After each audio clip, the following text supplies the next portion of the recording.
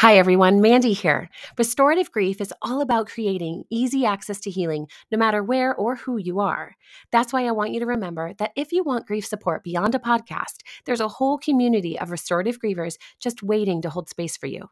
Join the Restorative Grief Project through the link in our show notes or connect with me on social media if you have any questions about it. No more pretending that you can handle grief alone, okay? Now let's get on to this week's episode. Welcome back to Restorative Grief with Mandy K. Part. You are listening to episode 118, titled Shifting Our Shoulding.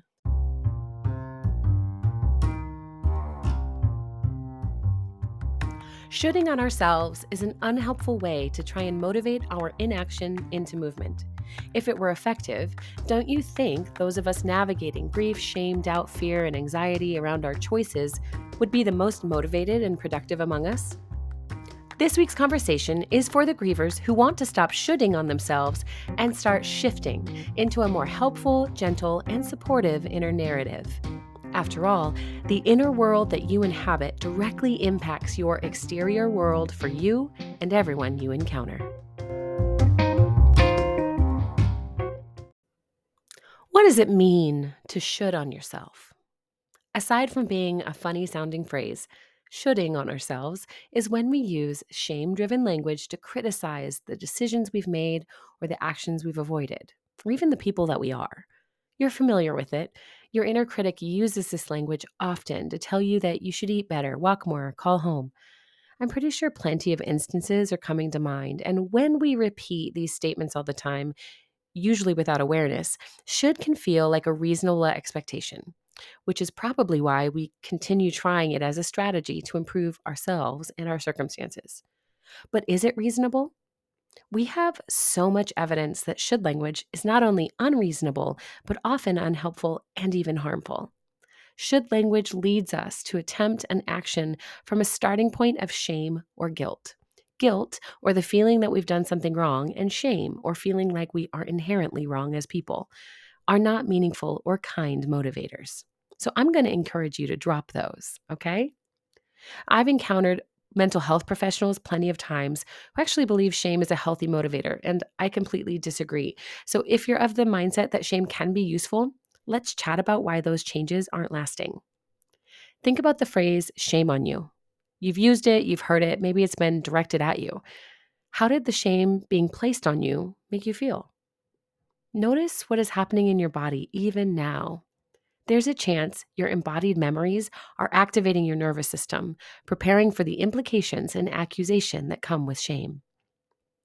Shame is used to demotivate us from a certain behavior, action, or thought. We hit someone else and the parent says, shame on you, right? In that regard, you could justify it as a helpful tool. But if we continue trying to build a healthy paradigm for our life with a demotivating strategy, we will continue approaching all areas of our life with demotivation as the most powerful influencer over our lives. Demotivation doesn't leave you feeling inspired. It doesn't make you feel strong and 10 feet tall, accomplished and powerful, and ready to tackle your biggest challenges. Demotivation makes you smaller. As a parent, I am consistently banging the drum of positive reinforcement because brain science tells us how much more effective it is as a teaching strategy in the short and the long term. I can use redirection and reinforcement of the hopeful, positive attributes as a reminder of what we are working toward instead of shame and punishment to deter from negative behaviors. So, take the long view of this idea for a moment for yourself. Imagine yourself 10 years in the future, after 10 years of demotivational strategies for teaching and structure. How connected and attuned do you think you will be to the person teaching you? Are you able to sense a response of compassion and safety with them? Or do you have a sense of mistrust and fear? Maybe it's a little bit of both. What might you sense between you and the person teaching you if they'd spent that 10-year time period affirming you, even in mistakes, with positive language, redirecting those mistakes as an everyday occurrence, and helping you reframe the why behind your choices instead of using shame to force you to change and perform how they would like? This is why our grief work needs to eradicate all the should language as soon as possible. There are no timelines, boundaries, or expectations on our grief process unless we put them in place. And shoulding on our timeline, boundaries, and expectations of grief keeps us locked in that shame-driven narrative that ultimately demotivates us from trying any new strategies for healing or integration, or even from believing that we can heal. So when the shoulds creep in, we can reframe them into a more productive idea about our process, who we are, and who we are becoming. When we set our own timelines, boundaries, and expectations on our grief work, we are putting an idealized experience on a pedestal, which is not a problem unless we fail to notice the gaps between who we are now and who we're trying to become.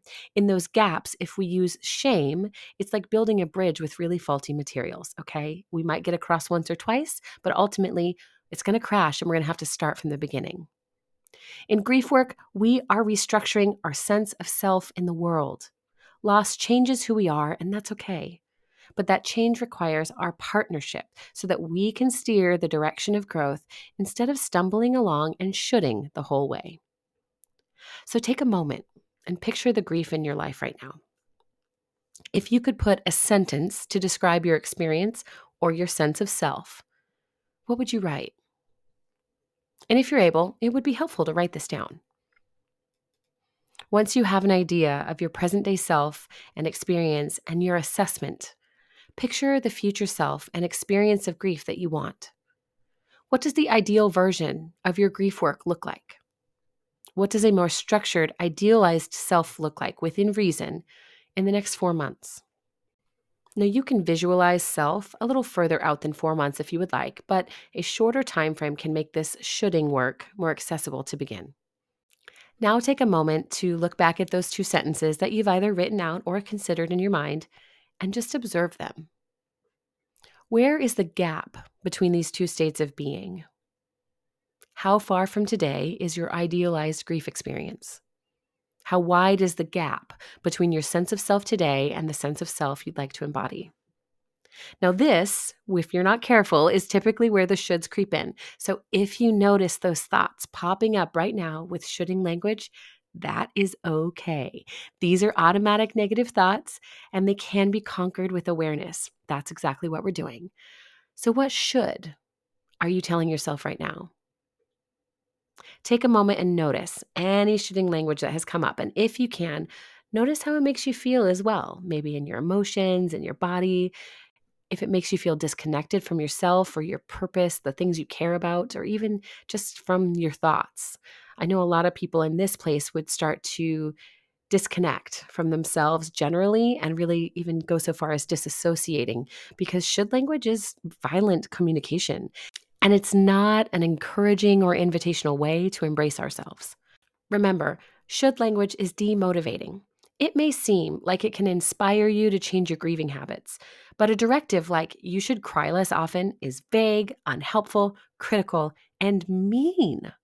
You can cry as often as you like, but if the idealized version of yourself and your grief experience includes less crying as your own personal intention, then we can strategize for that intention with positive reinforcement and meaningful language instead of shame for your very reasonable, expected, and welcome tears. By now, you can probably see a gap between the versions of you today and tomorrow, and you can sense at least one should statement that showed up and tried to make better of a complicated situation. Instead of leaning into the should, and we'll stick with crying right now for an example, how could we invite ourselves into a positive response around this gap we want to cross? If the idealized self cries less often, what tools do we know are meaningful support for our tears? Do we know what our tears are trying to tell us? My friend Benjamin Perry wrote an entire book on the values of tears and crying. So if you'd like to learn more about it, you can listen to our conversation from the show in episode 99 or go get his book, Crybaby, anywhere. It's fantastic. But one thing I loved about our chat was how we discussed the purpose of tears. They're not just a leak in our hardware or a glitch in our programming. I love tears, and I've talked about them a ton on the show, so I'll try not to go too far down the rabbit trail. My point is this. Our tears have a reason.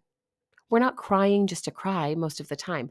Maybe we're in pain and our brains release tears to send endorphins for survival. This isn't just a physical pain, although you could argue as much since the mind and brain is part of the physical body.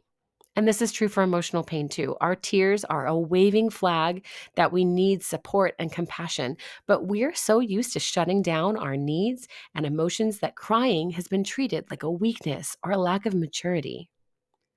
Can you see how tears, often vilified, could provide the positive reinforcement behind a more healing practice? Because I sure can. Lately, I've noticed moments in myself when tears feel ready and simply let them fall. It's been around every single stimulus you can imagine: cute animal videos, stories of loss, hilarious celebrity impressions, joy over my child's successes, sorrow with my child's defeats and heaviness. The way I handle myself when tears fall is based on how I perceive tears themselves, my idealized self, and the relationship I've allowed to flourish with each of these encounters. It is our choice to cry when we want to feel deeply when we want to numb when we want to. When someone else applies shame and shoulds to our experience, they are denying our choice to exist how we want. In so few words, they've centered their discomfort for the sake of protecting themselves. Recently, my child encountered an adult consistently telling them they had, quote, no reason to cry. And my brave kiddo endured and cried anyway, allowing herself to feel what needed to be felt. When we talked through the encounter, I learned that this was only the most recent in many conversations with this adult where she had felt shamed for expressing what felt like pain in her life. When others around us lack emotional intelligence, it can be challenging to even push back. And I helped my daughter find her own language for this person, allowing her to have a reply at the ready so she felt more self-assured and confident. But when it came to the moment itself, she didn't feel comfortable saying, my reason to cry is mine, not yours. How would you respond if someone said you had no reason to cry? Or let's imagine you've told another person, hey, buck up, that's nothing to cry about. Can you hear how that phrase invalidates the pain? Imagine the platitudes you've received, especially that one where another person insists, hey, the person you are crying about wouldn't want you to feel sad.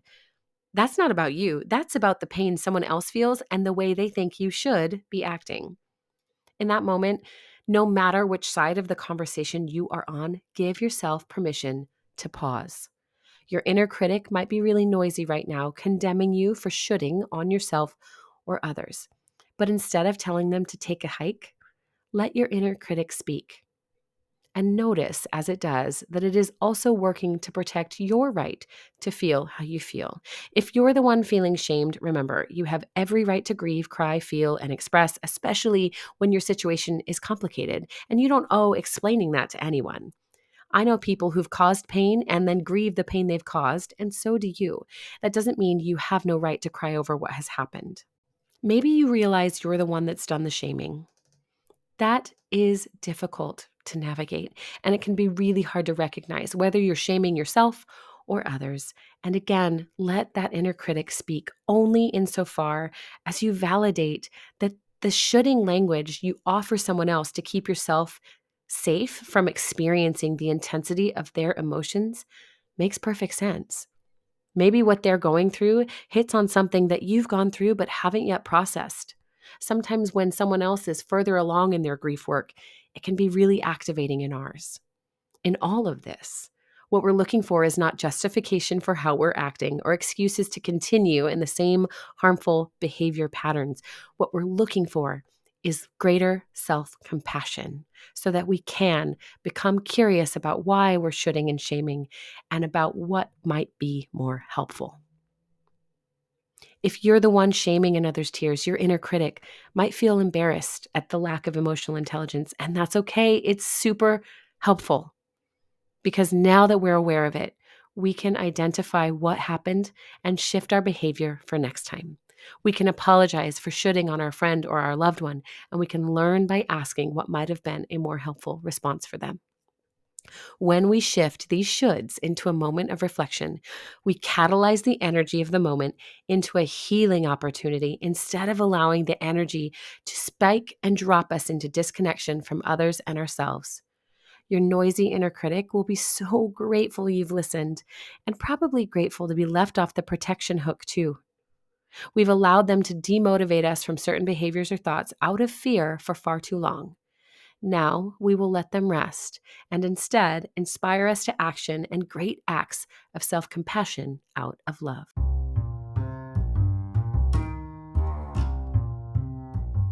Thank you for listening to episode 118 of Restorative Grief. I love talking about should language because it helps us identify people in our lives that are available and capable of coming alongside us while we find healing.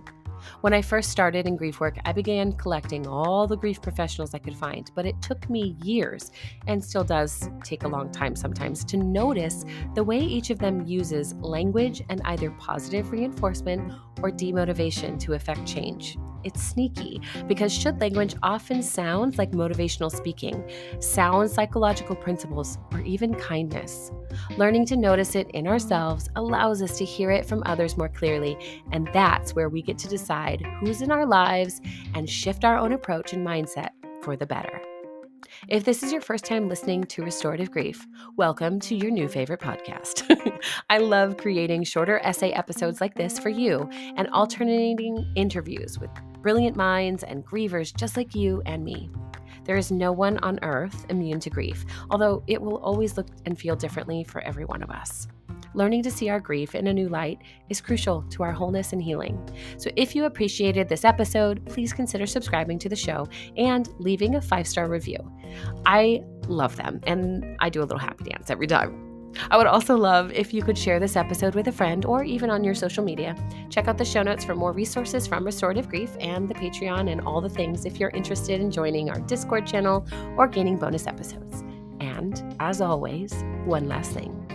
Please remember, the only solution for grief is to do the work of grieving. Thank you for listening. I'll see you next week.